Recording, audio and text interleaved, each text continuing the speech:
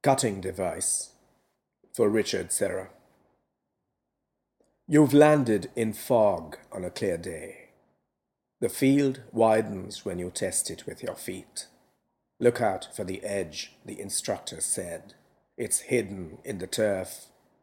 Walk around, feet sinking in with every step. Crouch, wait for your hands to wake up. Find balance. You fumble in your coat pocket for a dog-eared sketchbook. To touch, to raise, to drop, to mold, to find. You see the edge only after you've burnt it with your Arctic fingers. Your eyes hack it out of the turf. Watch the running curve they make, jaguar slope against the dream-slowed earth. You cannot remove yourself from this landscape. You cannot look back. Where would you go, migrant heart, if they sent you?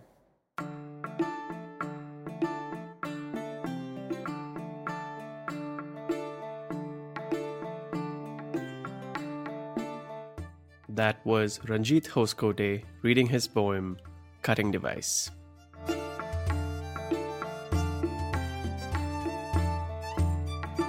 You're listening to Poetry Darbar, a podcast where you'll hear the poems, the shairis, the kavitas, and the poets of India.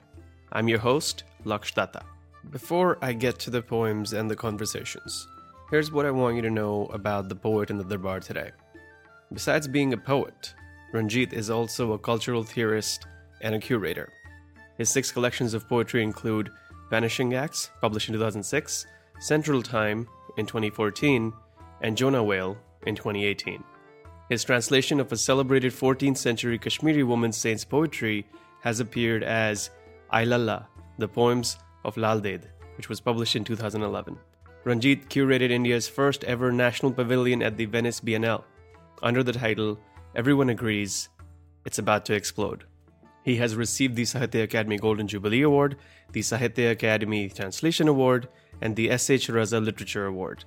His poems have also been translated into German, Hindi, Swedish, Spanish, as well as Arabic. I sat down with Ranjit in Mumbai to record the poems featured in this episode, and to also talk about how he found poetry and where the words really come from. Before I play you our conversation, here's another poem by Ranjit called Ghalib in the Winter of the Great Revolt. Ghalib in the Winter of the Great Revolt, Delhi, 1857. The emperor's murdered grandsons hang from the gate of peace like hushed bells, and rifles drill the sentenced air. My neighbor, the flautist, slit his veins last night, burning his prayer book before he died, true to a god of subtle tones wasted on the deaf. Ghalib writes to a friend, all around us the Furies ride their burning horses.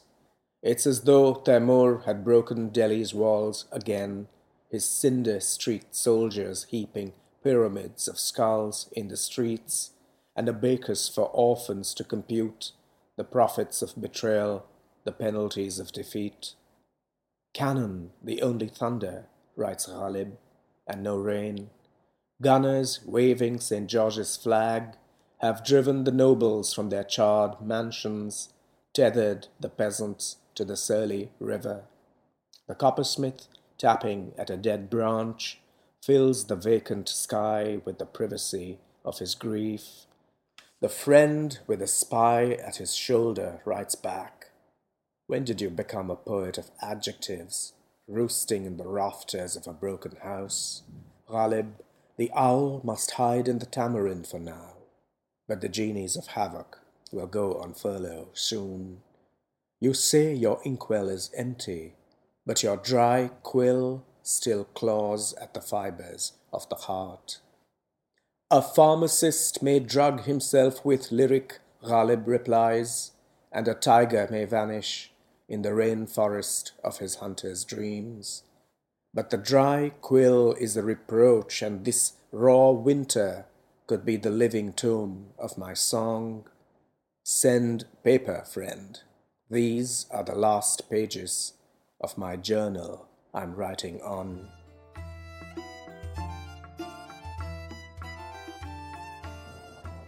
What is your first memory of writing a few sentences together? Did it immediately, did you even know that you were writing poetry with the first time you wrote it? I think I came to poetry through music.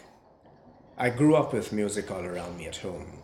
So the primary magic for me when I came to words was how to fit words together into a pattern that had a cadence, that had a beat. And it was just this sense that you could do it yourself. That's what really kept me in the game.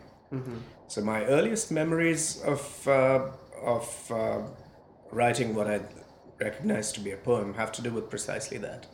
Exploring what I now recognize to be rhyme, to be assonance, just seeing how different words are linked together because they have some sounds in common, some syllables that come together in a certain way.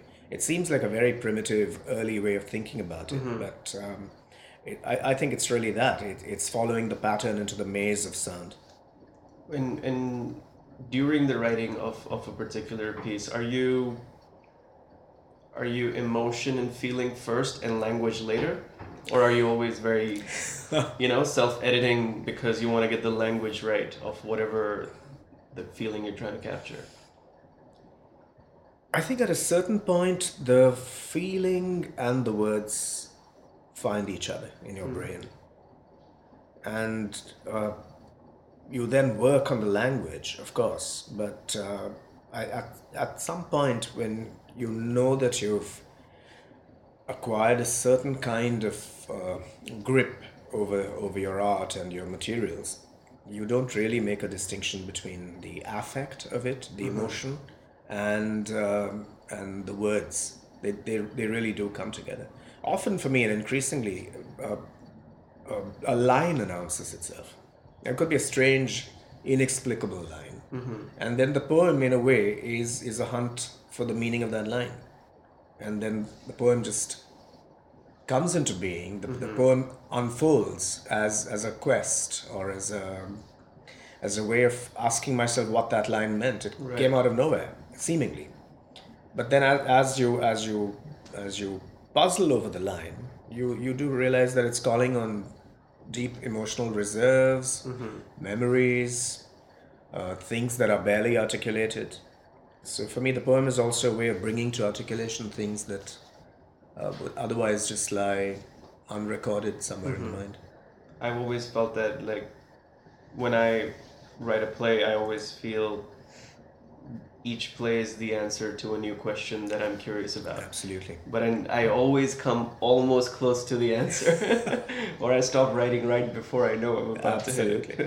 Yeah. No, I think that happens with poetry too. I mean, you work out this poem sometimes as a kind of mathematical system of things, and then it completely breaks up. And then what you have is still the mystery of what that original line meant, or what that very elusive color or situation was that was in your mind when you began to write this poem. Do you find yourself, now that you've been writing for a while, do you find yourself following certain Ranjit rules that you've created? Or are you a rebel to your own style? For me, frankly, I would be anxious if there were strict Ranjit rules. For me, it's always about consolidating things that you learn along the way, of course, but those usually are rules about what not to do, what traps not to fall into. But I would be very, very skeptical of formulae. So for me, increasingly, every new sequence of poems, every new book is an invitation to go on a new journey, to actually actively disrupt things that I've brought together and brought to a certain kind of point in the previous sequence, in the previous book. Is there a particular moment in time when you felt like, this is my voice? I think that happened with me when I put together my new and selected poems. That was in 2006. Vanishing Acts is what the book is called. And I brought together writings from the 20 years prior to that. And at that point, I felt that I had a voice. But going forward from there, I realized that what I was most preoccupied with as a poet was not finding my voice so much as expanding it to include as many other voices as possible, to be polyphonic, if you will.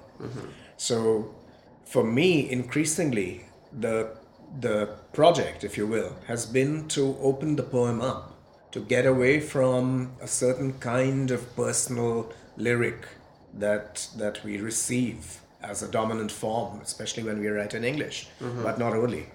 You also see it in many other languages in India. And to me, that kind of lyric is confined to the relatively narrow anxieties and concerns of an individual self. But we're living at a time when our destinies are increasingly and absolutely linked to the destinies of everybody else. Whether it's for reasons of forced migration, political cataclysm, climate change, there is no narrow, simple I anymore. So whenever we say I, we need to know that that I is really a we. And the poem needs to bring in a much larger sense of what affects and afflicts thousands and millions of us. So for me, the poem is becoming a stage where all these different disquietudes and concerns and perspectives can be brought in.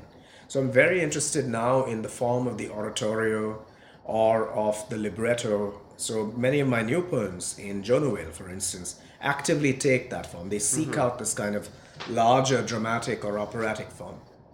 Let's say you're through some magic of time travel.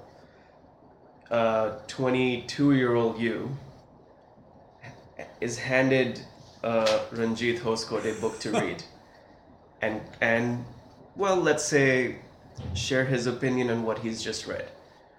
What would that you think of this poet today? You know, when I was 22, I was still shaping my way into the world of poetry. My first book came out when I was 22.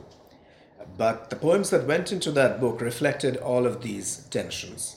There was a preoccupation with going to the roots of the language, to Norse, to Anglo-Saxon, to look for hard guttural sounds, consonants, to seek out a variety of tones to work with. But there was also this driving need to turn the poem into some kind of hard metallic artifact. Then over the years, this changed. And I wanted the poem to be more of a spoken text. I wanted it to be more inclusive, more generous to listeners, to readers. Many things shifted and changed over the years that I've been writing. I also went through a period when I gave in to a much more formal classicizing aspect of my temperament. But where I am now, it seems that I'm able to be capacious enough to deal with all of these things. I don't know if that's a good description of growing up, but it seems that I can be generous to myself in terms of allowing for all these experiments to remain in adjacency instead of having to choose one voice over another.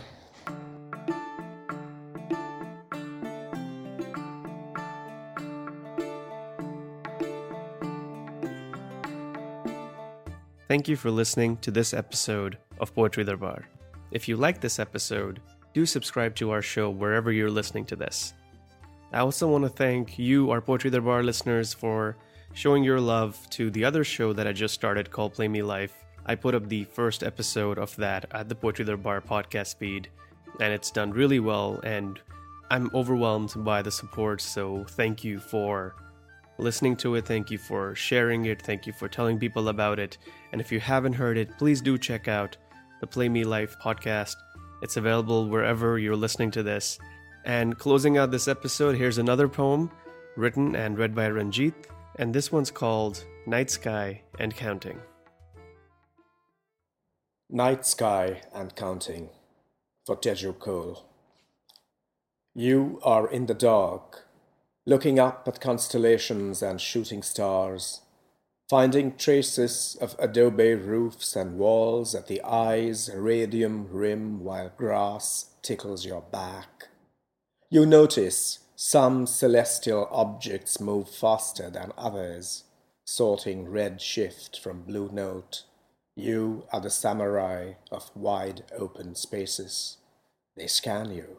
In their eyes, you're a ninja, betrayed by body heat. You're that grey, glowing to orange smear in minutes you could evaporate, leaving heat shadow printed on the ground to mark the spot.